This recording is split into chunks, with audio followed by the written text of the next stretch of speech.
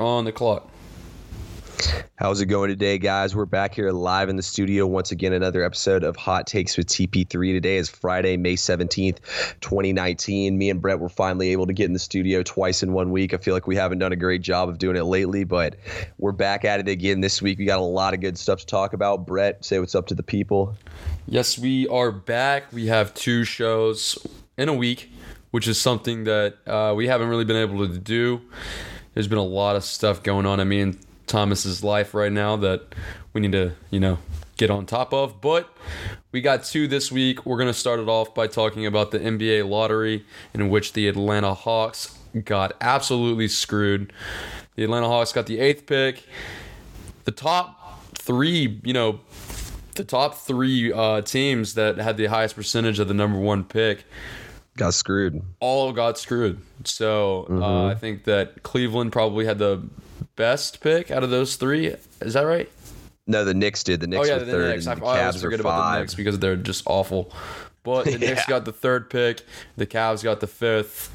The Hawks got the 8th, and the Suns got the 7th. So I really feel bad for the Suns because it was so obvious that they were tanking last season. I mean, like we always talk about, the Hawks strategically tanked by, sitting John Collins in a long stretch of games in which he probably was healthy enough to play in a contending team. But it's tough, Atlanta never can catch a break. But we have some things to talk about. Me and Thomas are going to go through a nice little mock draft. We're going to kind of trade off here and there. The first pick... Wait. Before we get in the mock draft, I just want to say this real quick about the draft in general. I feel like we need to talk about how everything went down in general. So obviously we knew what the odds were and everything. New York fans were pissed, but realistically you had a 74% chance to not get the number 1 pick. As a Hawks fan, obviously I'm a little pissed we didn't get in the top 5, but at the same time, that's how they changed the odds and everything. They've changed it up so much that they want to make it so teams don't want to tank. That was the whole point of changing this up, so teams would tank less and less. And I think that's what we're going to see going ahead from this. You look at the Grizzlies. The Grizzlies were first place in the Western Conference back in at the end of December last year. The Pelicans, they believe won 34 games and had the 8th worst record in the league. So, I really, really think that the way they changed all this stuff up and everything, that it's them kind of trying to, go away from the traditional it doesn't matter like Phoenix does. They're like, oh, Devin Booker is a hanging 15 games, to not do this anymore. And I think that really the teams are going to stop establishing that losing culture because, I'm glad, honestly, the Hawks didn't establish a losing culture. You look at it, we won some games. Yeah, we got the 8th and the 10th pick, but, I trust that no matter what happens that we're going to be able to find value with those picks. We've seen it in the past with our track record and everything. John Collins is the 18th pick. Kevin Huerter, I think, was 17 or 19 or something like that. Even Travis Schlenk comes from the Warriors. None of those guys were top 5 picks. Another thing to look at is a lot of people are saying that this draft is top heavy, which I agree it is. But there are still players that we talked about earlier today, like Carson Edwards and Admiral Schofield, that were difference makers in college, and it's still out for debate if they're going to be difference makers on the next level. But it's worth looking into, especially the Atlanta Hawks have the 35th pick as well. So 8, 10, and 35th. Not bad for the Atlanta Hawks. We also have pick too. We have 41 and 42 as well. Yeah. So, we're definitely going to trade some of those picks. We don't have spot for 5 rookies on the team, but also shout out Mufiondu Kabengele, reigning ACC Sixth Man of the Year, elite first player to ever in ACC history to lead his team in scoring off the bench. I guarantee you he's going to be one of those late guys that makes an impact. But, you want to get into the mock draft here? Let's hit it. So, in a shocking development, the New Orleans Pelicans got the first overall draft pick. Kind of ridiculous, but Zion Williamson is going to be the pick here. It's pretty obvious. I'm not even sure if he's the most talented basketball player in terms of feel for the game. I still think that's Ja Morant, but it's hard to pass on a guy like Zion right now. Yeah, I'm not even gonna make comments because it's that obvious. Zion's going number 1. The odds in Vegas, you have to risk $999 or can't even say the number right now, but basically you have to risk almost $1 million to win $100 on Zion going number 1. That is absolutely ridiculous. That's what I'm saying. What are the odds on him not going number 1? I mean, I don't even know what they are. It'd just be like, I'd rather honestly just drive down the road and toss $100 bill out the window than throw money on that. But number 2, we got the Grizzlies taking Ja Morant, a point guard from Murray State, sophomore. I mean, he called himself the point god. Heard him in interviews saying that, he likes to watch how his other teammates play so he can try to get them the best shots possible. I mean, I think he's that next level game changer point guard. It's pretty much consensus that he's going number 2. Yeah. Even Memphis themselves have said that. I mean, do you got anything you want to say about him, Brett? I think that Ja Morant is my favorite player in this draft. I think he has the best. He is. I think he has the best feel for the game. I think that he will be able to find things. While Zion is definitely the most athletic, he's probably going to make a huge difference. I'm not saying he won't. I think that if Zion goes through, struggles shooting or struggles scoring, Ja Morant's not going to have those struggles. He knows how to, produce even if the offensive side of the ball is not there for him. I think he's a great facilitator, a great ball handler, and he's only going to get bigger in size. So I think that helps him tremendously. So he's a clear-cut number 2 pick. Moving Absolutely. for sure. Moving to the number 3 pick. God knows what the New York Knicks are going to do with this 3 pick because they're the New York Knicks. But I think the pick here has to be either R.J. Barrett or DeAndre Hunter. You'd have to assume that they're going to go with R.J. Barrett because, obviously he struggled at times at Duke, but it's so obvious that he is a difference maker. And he kind of got overshadowed by Zion Williamson, and he had a great, freshman year for most athletes. It's just when you're on Zion Williamson's team, it's a little bit tough to stand out. Yeah, I actually have R.J. Barrett going here as well. I think it's a no-brainer. You got to take R.J. Barrett here. I think that worst-case scenario with his game translating to the league, he's Andrew Wiggins. I think, best case that he's one of those just, beast wing scorers like a Devin Booker or like James Harden or something like that. I don't think he'll be quite as good as James Harden, but, I think Devin Booker's a pretty good comparison. But I think the best move for the Knicks is to attempt to trade this pick to acquire Anthony Davis. I think you got to trade this pick. Mitchell Robinson, who else? Dennis Smith Jr. Pretty much anything you have of value. I would even give this year's first and another first, along with Knox Robinson. Whatever it takes to get Anthony Davis. Because I've heard from Colin Cowherd, Stephen A. Smith. Colin Cowherd says it's 100% that, according to his sources, that the Knicks are going to get Kevin Durant in free agency. And Stephen A. says 95%. So I trust what you're saying, and I think that they're going to do whatever it takes at the end of the day to go out and get Anthony Davis. And plus, I think it's a great move for the Pelicans to pair Barrett and Zion together. It gives them 2 top picks in this draft. Yeah, I think it gives them so much young talent. If you're them, realistically, are you better off trying to make the playoffs as Zion and Anthony Davis and convince him to stay, or are you better off getting another young player in R.J. Barrett? No, I definitely agree with you in the sense that the Pelicans have to pull the trigger. It's so obvious that New York is a fit in terms of not only a fit for Anthony Davis, but a trading partner as well for them. It makes all the sense in the world to pair R.J. Barrett and Zion Williamson back up together. That would be awesome, especially for college basketball fans. It would be nice to see because you don't often get to see, you really don't get to see 2 of the best players playing on the same college basketball team in general. But you usually, if they go to the same college basketball team together, you're probably never going to see them play again together unless it's like 8 or 10 years down the road. So that would be an awesome little story. I hope it does happen. And it would be neat to see New York finally actually do something. I think honestly, do something with Kevin Durant and Anthony Davis, of course, and maybe even Kyrie Irving. Yeah, and I want it to happen just to even the league out more and make it a better league, which I think it's going to happen because I think after the Warriors' success with KD going down that he needs to go prove himself elsewhere. But let's move here now to the number 4 pick. All right, so this is assuming the Lakers use their draft pick. I know there's a lot of different players here. I personally have Cam Reddish going here, small forward from Duke.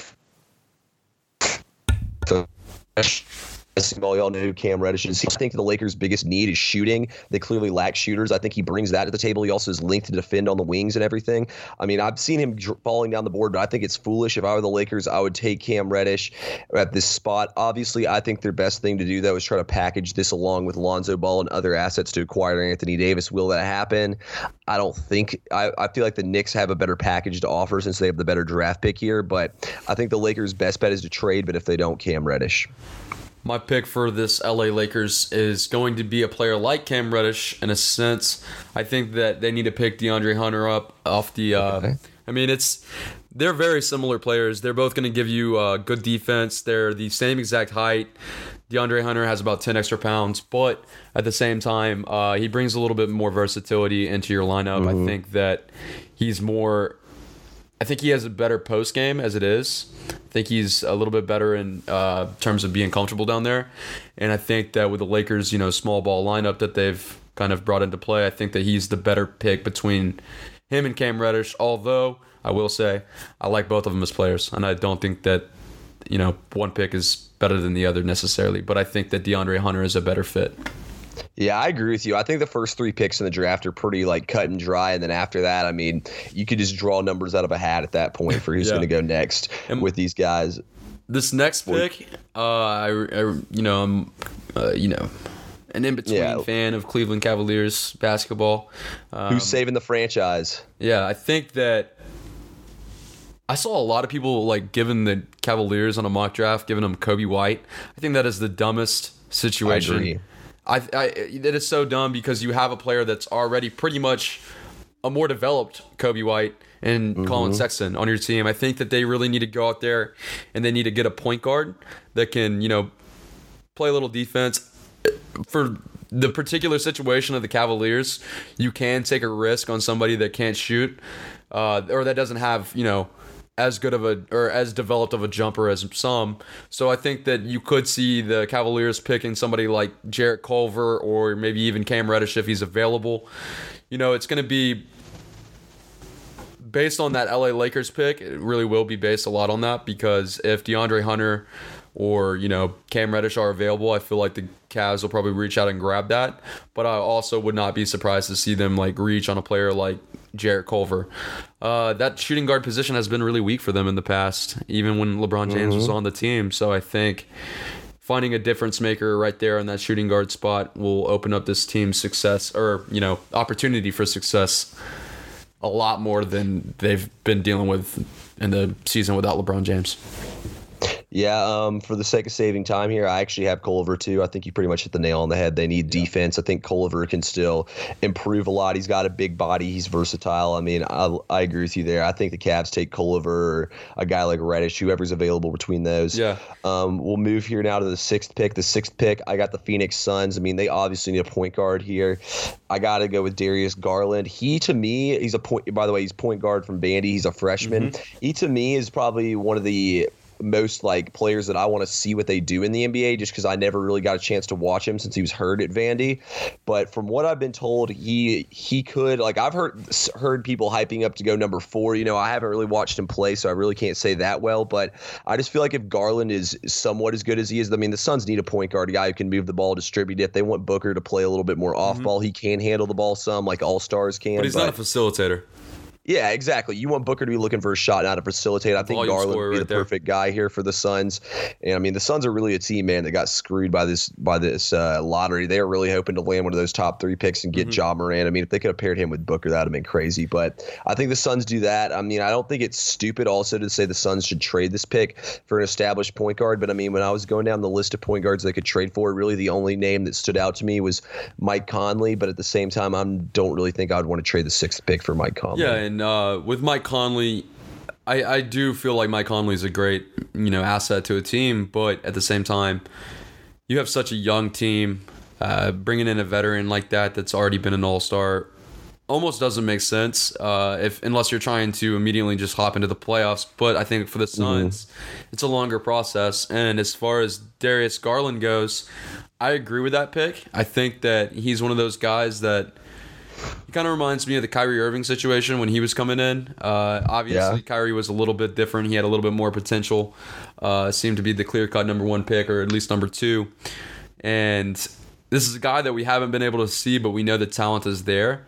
And, pairing him up with somebody that's already a volume scorer makes the whole entire process of, adapting to the NBA play a lot easier, especially for a point guard that is going to be pretty reliant on Devin Booker's ability to score the ball. And I think that you get your three guys, you get the foundation if you're the Suns, and you can see how it works out.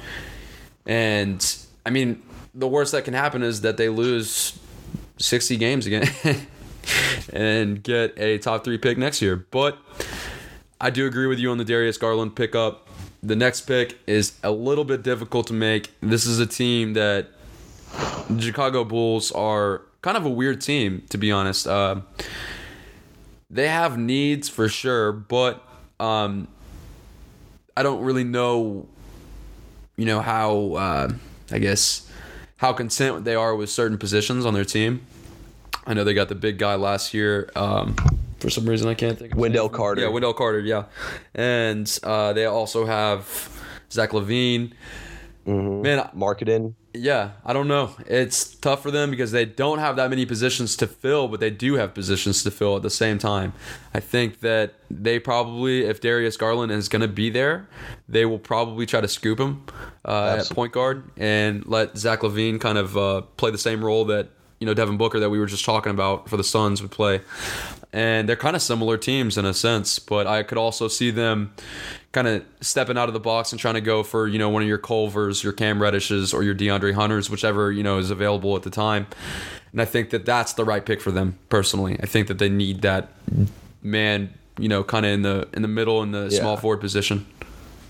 Yeah, so I have Kobe White going 7th to them, freshman guard from North Carolina. You can play point guard and shooting guard.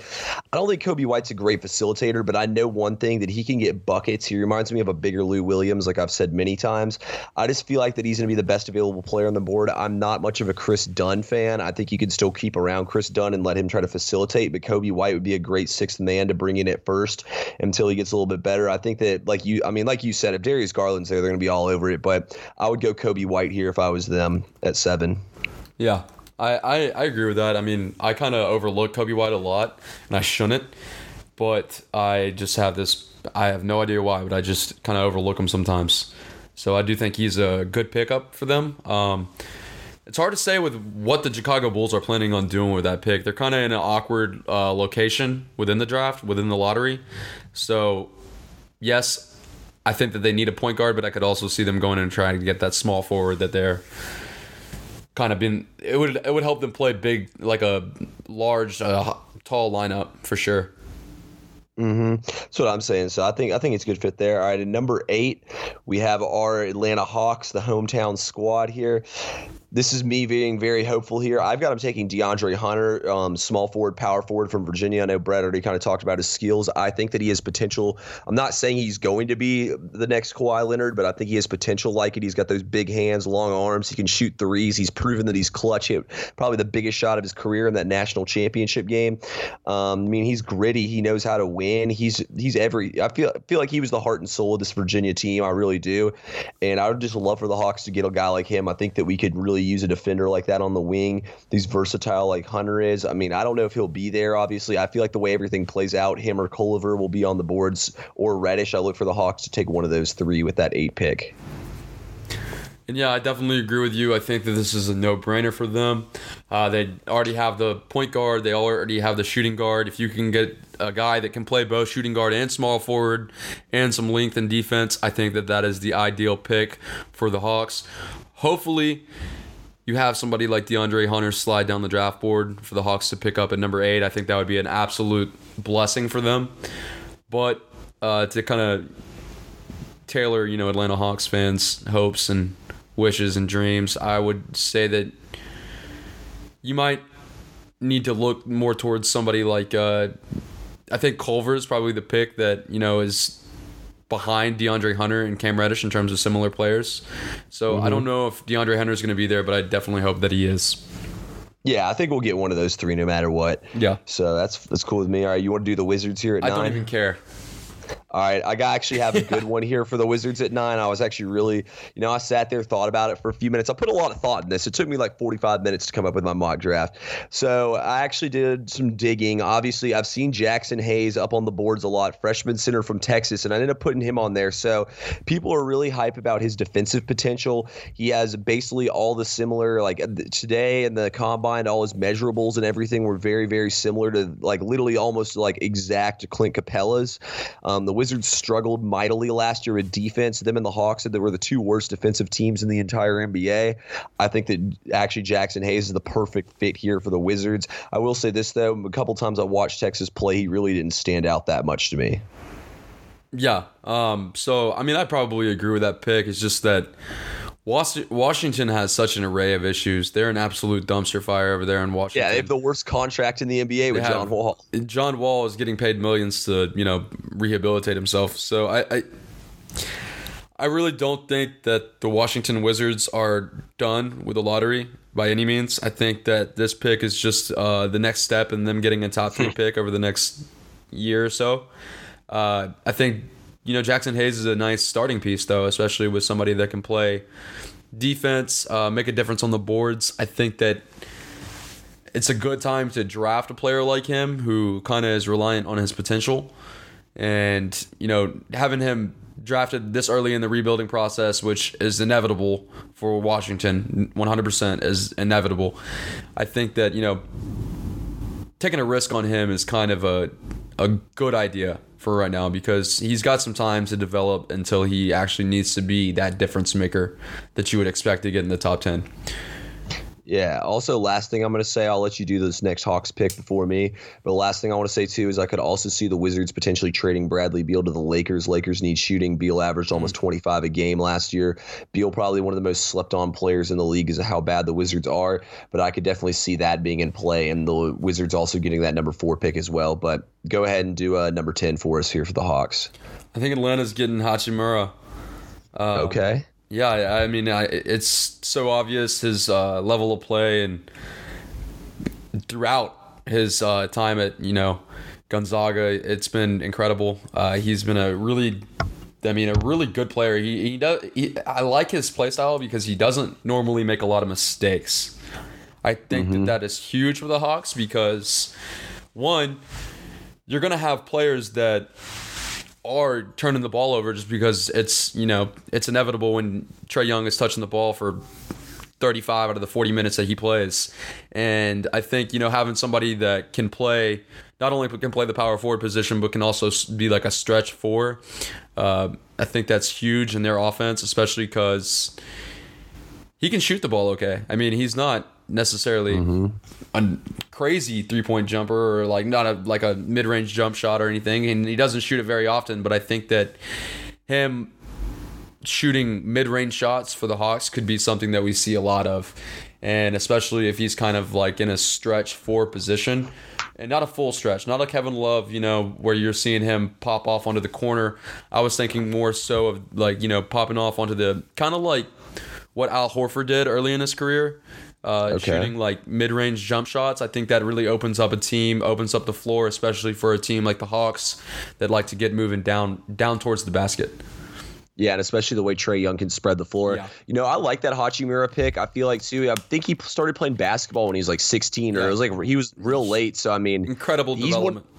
Yeah, he's one of those guys I think that you'll be taken like earlier than people are thinking, and you'll kind of be like, whoa. But I definitely I agree with you. I like his upside, but I'm actually going Bol here, freshman center from Oregon. I actually think out of all the players in the draft, I know that Zion and Ja Morant are really good. I'm most excited to watch him play at the next level because we didn't get to watch him much in college, but also because. Yeah, because if he can come into what he's supposed to be and stay healthy, it's kind of like the Embiid thing. He can be that good. Like, realistically, if Bol didn't get injured, he might be going number 2 or maybe even number 1 in this draft. Bol really is that good. I mean, if you have a guy who's over 7 feet tall that can shoot the 3-ball, can dribble, can pass, block shots, do everything. If I'm the Hawks, I say whatever. If Bol doesn't play a single game this season, we'll take him in next season or whenever he's ready to go. I'll take any at the end of the day. I'll take draft and stashing Bol all day. So I think that he's one of those guys too. I mean, you could see one of these teams take him at a weird time in this draft and he could really shake up the board. And I definitely 100% agree with you right there. Picks is rolling the dice, you know. Yeah, I definitely agree with you 100% right there. I think that Bol is one of those dudes that I got to watch a couple of his games early in the season, and I was high on Oregon even without him. And I think that his ability to shoot. I remember early on he shot a 3 from NBA range and just cashed it. And he dropped like 41 one game. Yeah, he has a really smooth shot for a guy his size, and I think that he's obviously talented.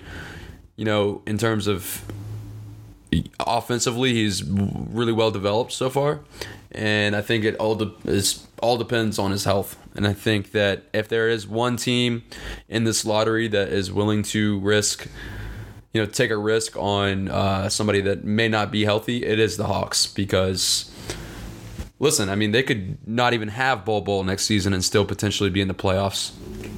Yeah, and he averaged 21 and 9.6 as a freshman. So I mean, that was only in a 10-game sample, but still, it's crazy upside right there. All right, at number 11, Minnesota Timberwolves. It's going to be interesting to see what they do here too. I have Romeo Langford, shooting guard, point guard, Indiana freshman. I mean, I feel like Langford's one of those players you watch him play sometimes and you're like, damn, this guy's got top 5 potential. And then other times you watch him play and you're like, dude, I don't even know if I'd take him in the first round. He's very inconsistent. I honestly think if he ends up going to Minnesota that he probably won't turn into much. I feel like Minnesota doesn't have great player development because it feels like they've been in the lottery for years now. They did make the playoffs last year, but it just feels like they've been in the lottery for so many years in a row now. But I'll go Langford here at 11. Okay. I'm going with another guy that's kind of like that Langford. You know how sometimes you see this guy play and you're like, wow, this is a top prospect. This guy really has it together. Big time difference maker. And then other games you kind of look at him and you're like, what in the hell is this guy doing? And that is Nassir Little out of North Carolina. I think that this is a guy that was highly recruited out of high school. I think that he fits the mold for that Minnesota Timberwolves pick. They like to pick potential. They like to pick, a little bit of hype as well. And I think that he has both of those. And he's a good player. And I really do. I think that Nassir Little, what they're going to do with him, I think because he played a lot of small forward in North Carolina, and I don't think it worked to his advantage, really. I think that they're going to shift him over to shooting guard, kind of work him into a little bit different play style, but they have some time to do it too because they are, not in a position to where they're trying to contend or anything. So I think that, taking a risk on him or Romeo Langford, two players that are kind of similar in my opinion, I think that that's going to be the pick there for the Minnesota Timberwolves.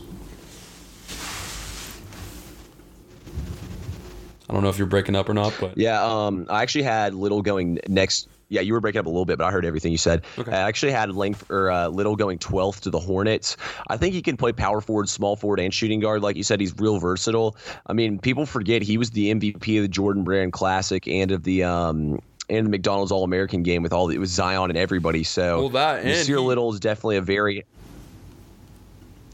All I was going to say is that, and he played in the big games, with the exception of the Auburn loss. He played really well against Washington and Iona in the tournament, and he struggled a little bit against Duke in the semifinal at the ACC tournament, but he still he played well in big minutes. That's all I'm going to say about him. Yeah, no, I like that pick right there. I think he's, I wouldn't even be mad if the Hawks took him with one of those two picks. So I definitely like that one. I won't say much more about Little though. We just talked about him. That's who I've got at 12 going to the Hornets. Who you got at 12 to the Hornets? So I think Bruno Fernando is going to be the pick there. I think that the Charlotte Hornets have really lacked somebody that has been, a big man down low, and I think that, we haven't. I guess I don't think we've seen what Bruno Fernando can do at, the next level, of course. But I think he's the pick. Like you said earlier about Clint Capella. He kind of reminds me of Clint Capella. He shot the free throw at an incredibly high rate, which was big for me in terms of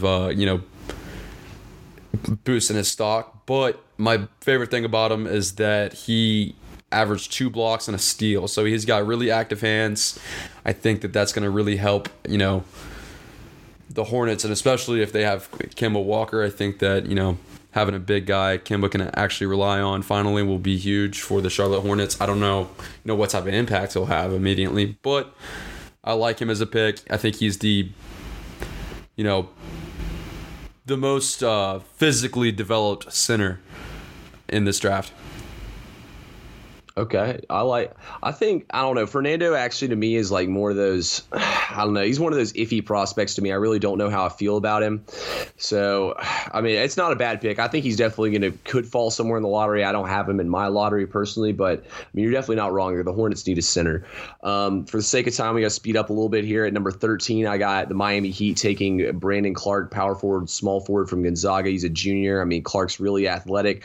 We saw what he could do in those tournament games. I think the Heat need a lot of things, and I think getting a guy like Clark could be a good way to kind of help the Heat along, because I think really the only player they have that's worth anything is somewhat Goran Dragic, but he's old and coming apart, and Bam Adebayo. So I think that they could definitely use a guy like Clark on this team. Okay.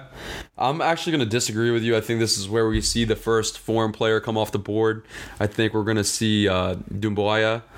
Okay. I think that this is a guy that the Miami Heat definitely need in terms of position. He's this small forward, stretch 4 that I really think will open things up for the Miami Heat. I think that they've got some time as well to develop their players, and I think he's a good fit, especially because they have some foreign players. Is Goran Dragic staying there? I think he's still under contract. I believe he is. Yeah. So yeah. I think it's a good fit for him. He's your prototypical 2-way, like he's gonna play both. Really good. He has really good defensive upside. As far as the highlights that I've watched on him, he's very athletic. I think that in terms of like being a facilitator, I think that he has that aspect into his game. I don't think that he's like too like ball hoggy or anything like that, but I also think that that's a knock on him because I feel like he needs to be a little bit more opportunistic. I think that he needs to actually push the agenda on his own. Yeah, no, absolutely. All right, let's keep it moving here real quick. Who you got at 14 for the Celtics? Sorry about that. Say it again. Who you got at 14 for the Celtics? As far as the Celtics go, I believe that they're going to draft somebody. Depends on who's going to be available, obviously, but I think they're going to draft somebody like Keldon Johnson out of Kentucky. I think I think that he is the pickup for them if he's available. He really impressed me in that in a season run for the Kentucky Wildcats over there, and he was like, even in that loss to Auburn, he was the one that was keeping them around. Although he did have some bad games in their wins against Wofford and Houston, I think that this is a guy that knows how to score. He's great inside. He's a big, strong guard. And I think he's honestly kind of dropped on the draft boards a lot. So I think that he's a good pick right there. Yeah, I mean, Keldon Johnson's a great perimeter defender. I don't know if he'll go in the lottery, but I mean, he's definitely for sure first-round pick. And the Celtics, there's a lot of things the Celtics could do here with this pick. I have them taking Hachimura. I mean, we already talked about him. Mm-hmm. I think that I would honestly hate to see the Celtics take him because if the Celtics took him, that means he's for sure going to be a stud. So I hope the Celtics don't get him, but that's who I have going there to Boston. But for the sake of moving on here and saving time, I feel like we probably talked, for about 30 minutes there about the lottery and everything? Yeah, 30 minutes. That's what I figured. All right, we got to get moving on here. All right, let's talk a little bit about last night's game. We had Golden State versus the Blazers. This is a game where the Blazers were up by 17, 20 points in time in the game. I mean, there's absolutely no excuses for blowing this lead if you're the Blazers. But, I mean, the way the Golden State finished this game out was unbelievable. And people keep saying, oh, how does Golden State keep getting lucky? It's the same with the Patriots. How do they always get lucky? They don't get lucky. They win because it's coaching. Steve Kerr had drawn all that stuff up. He knew what was going to happen. He told Iguodala, you're going to go be like peanut butter on a piece of bread to Damian Lillard. We knew that only Damian Lillard was going to shoot that shot after hitting that deep buzzer beater. Felt like him and CJ tried to play a little bit of hero ball too down the stretchers. I didn't like. I mean, the Warriors actually only attempted 1 3-point shot in the fourth quarter. Everything was in the paint, which is kind of weird for the Warriors. You wouldn't expect that, but I mean, we're watching the best team I think that we'll ever see play basketball. The fact you can win without 2 All-Stars, one being the best player in the league, is absolutely unbelievable. I mean, it makes me mad when people say Steve Kerr, like, oh, it's not hard to be Steve Kerr. Like, I mean, Steve Kerr sent David Lee, Bogut, and Iguodala, all 3 guys who had been All-Stars to them, and said, nah, y'all on the bench, and put Draymond Green in the starting lineup, put this crazy starting lineup together, and absolutely, we all know what happened from there. I think that it's so hard to do what the Warriors have been doing, what they've done. And I mean, last night was just another great game by them, and Steph Curry was lights out. And as far as coaching goes, I think one of the best aspects of Steve Kerr's coaching in the last game specifically is the fact that he went out there with Bogut and played him 4 minutes. I mean, he knew that he wasn't necessarily ineffective, but he knew that Kevon Looney was really playing well.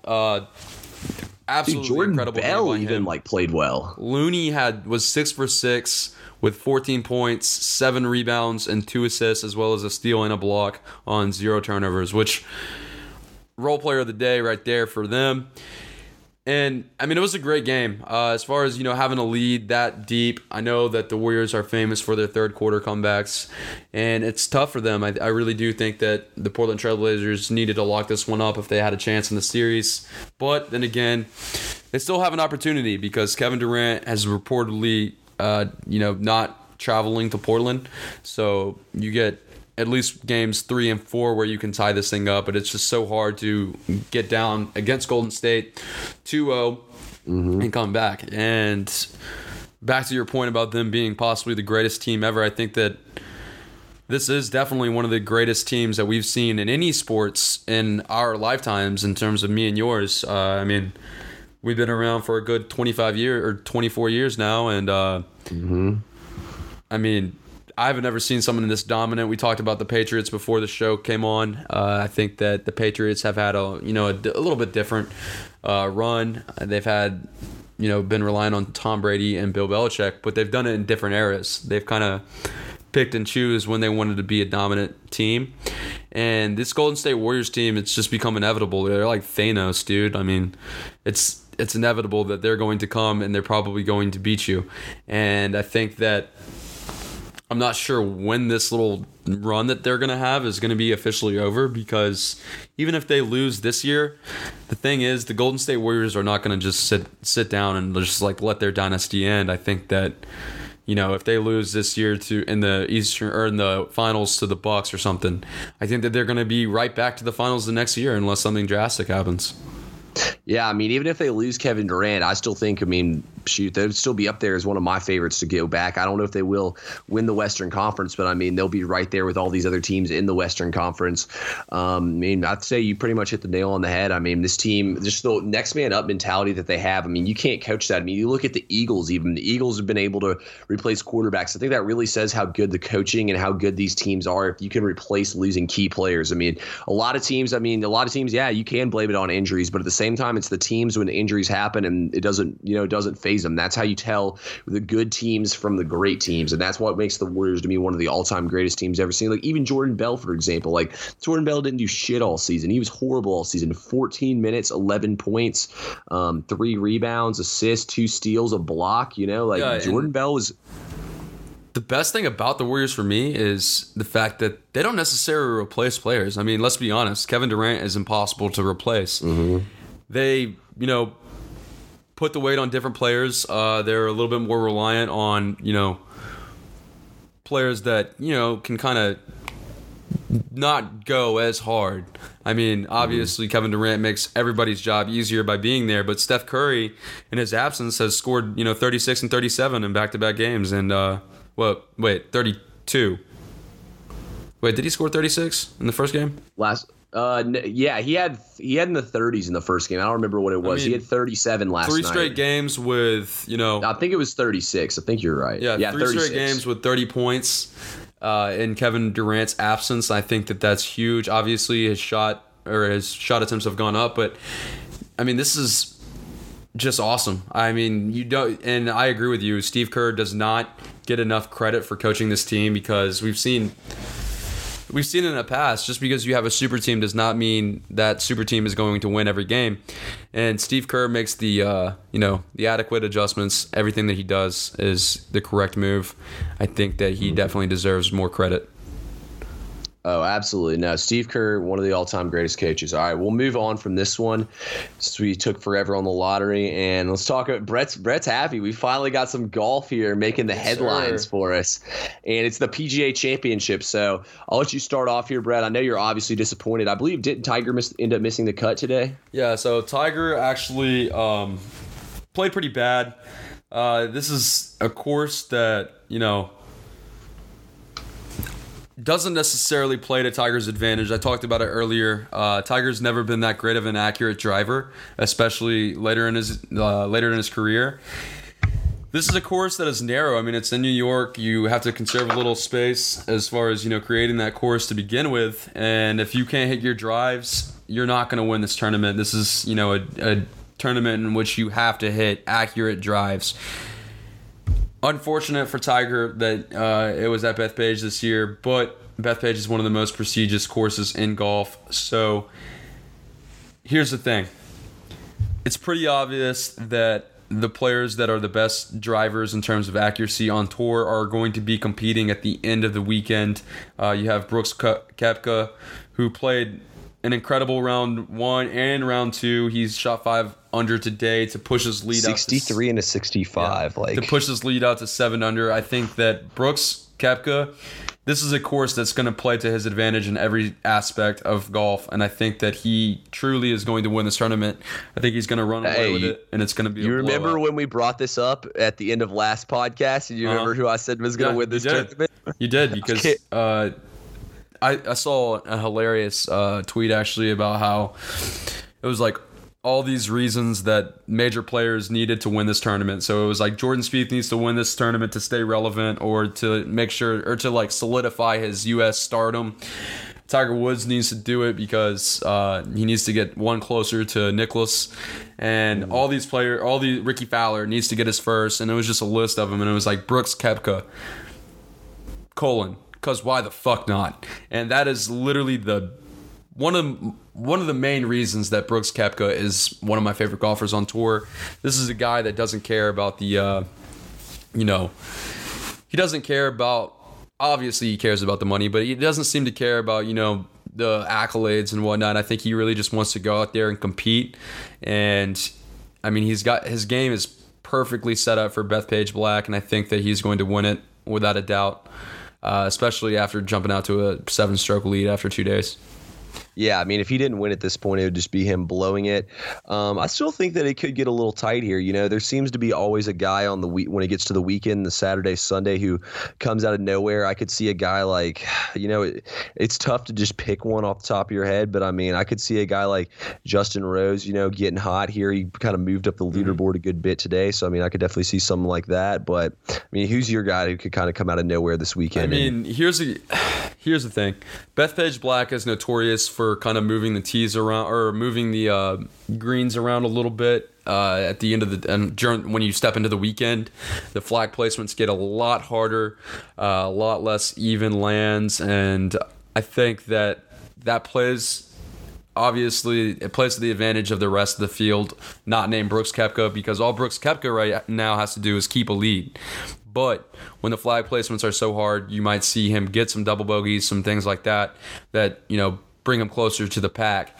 And I think that Jordan Spieth is a player that could really make an impact, especially because he's such a good, recovery player. He's really good at scrambling. So I think that, being able to hit pars is something that is really necessary on Bethpage Black. And I mean, if you can play par golf and squeeze in, 2 to 3 birdies a day and this Saturday and Sunday, you're going to obviously have to rely on Koepka to screw up a little bit, but it's golf. You never know what's going to happen, especially, once they start moving these the flag placements into more difficult positions. Oh, yeah, no, for sure there. Any closing thoughts here before we move to the Raptors and Bucks and close this thing out? Tiger is no longer back. We'll get back onto that with an update later on in this golf season, but he is actually going to be spending the weekend like us, watching golf. May not be a bad thing. Hopefully you can get everything together for the next one. But let's move here now to a big game we got going on tonight. Tips off in about an hour. That is Raptors versus Bucks.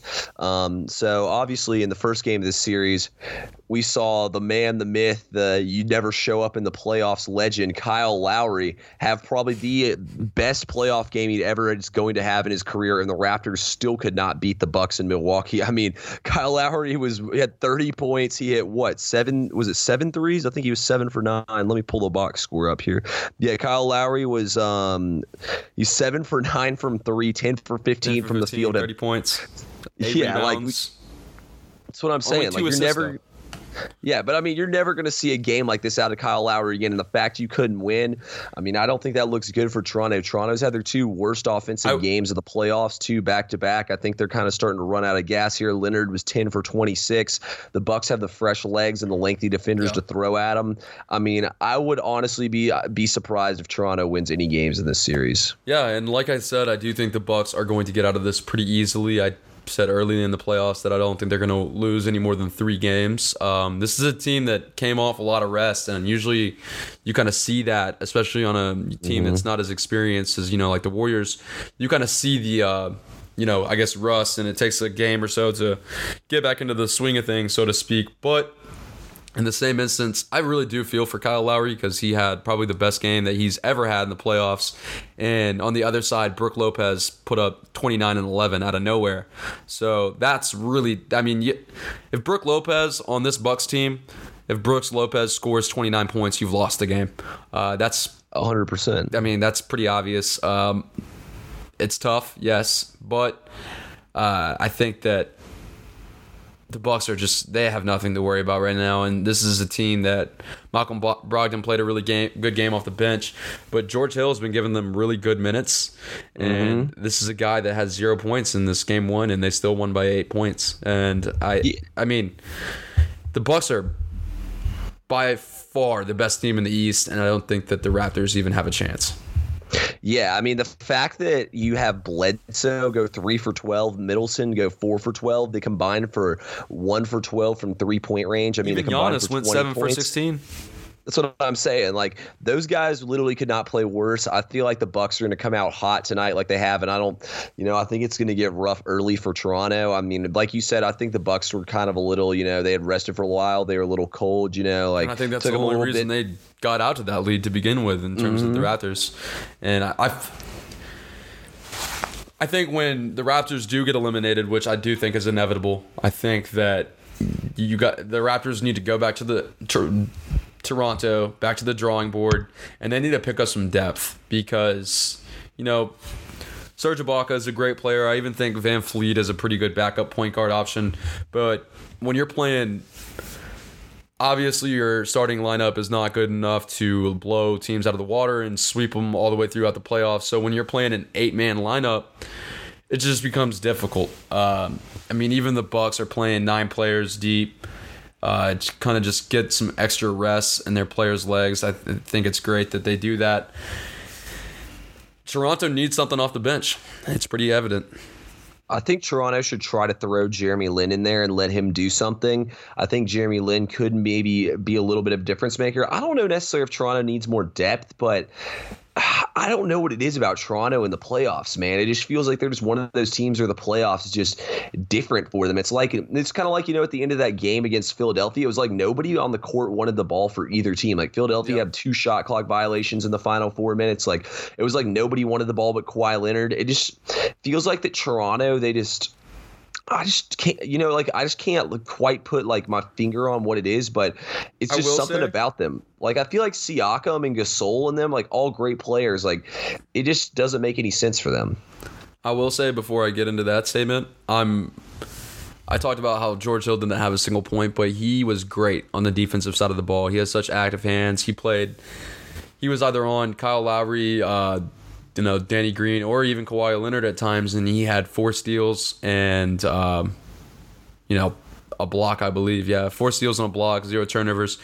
Nothing crazy, but, to have 4 assists, 4 steals and a block, that's 5 possessions right there that they created, or that he created for the Bucks.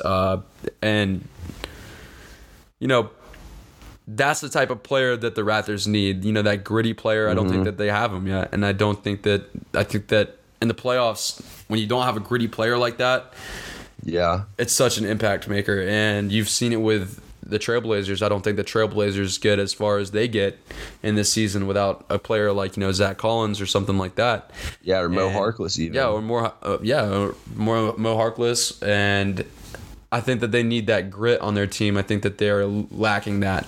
And also, Danny Green was getting absolutely demolished on Twitter after that game. It was hard to see.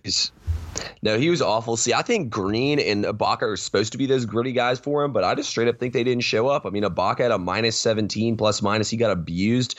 It happened to Ibaka at the beginning of that playoffs too. Yeah, that's what I'm saying. Like, it happened to him at the beginning of that last series, and I feel like he stepped it up, though, as the series went on. So, I mean, they definitely need other guys to step up because, I mean, Kawhi and Lowry gave them what they needed. I mean, I think Lowry will come back to earth, but I also think, like, Siakam and Green and them will step up and play a little bit better. But I just feel like that the Bucks role players are going to step up and play better, and Giannis can only play better. And I think it's going to get later. Like, people keep saying, oh, well, Giannis is going to get locked up like Kawhi. I'm like, well, bro, there are about 3 different people they can throw at Kawhi, and Kawhi's going to get, Kawhi can't play 45 minutes and play 100% at both ends, and plus you don't 100%. Want him getting in foul trouble. That, and you're going to put this man on the best player in the backcourt 99% of the time because he's such a good defender. So it's tough. I think they need somebody that brings that extra oomph to a lineup, kind of like somebody like Marcus Smart or somebody like that. I don't think that they have a chance without that grit on that team. So I moving forward, we've kind of touched on the playoff series. We'll continue to update and talk about those throughout, this next little, conference finals and then into the finals. And I think that we have a lot to look forward to, although I don't think that Trailblazers have a legitimate chance. I do think that they're going to play the Warriors pretty tough, and I genuinely do think it's going to be Bucks versus the Golden State Warriors, which might be the best finals matchup since LeBron James came into town and lost the first, or went down 3-1 and then came back. So I agree with that for sure. That is something to look forward to. I think it's just fun that we get to see the 2 best teams in the NBA probably play each other in the finals. I mean, it's not always that you get to see the 2 best teams from the regular season play each other in the championship for sports, but I think that's what we're getting here in the Eastern Conference. That's what I'm saying. So, all right, I know we had Patrick Peterson getting a 6-game suspension on here, and I know we wanted to talk a little bit about Tyreke Evans, but it's kind of getting late here. I got to run, but Brett, I appreciate you coming on once again, man. We killed this. Yeah, we did a pretty good job today.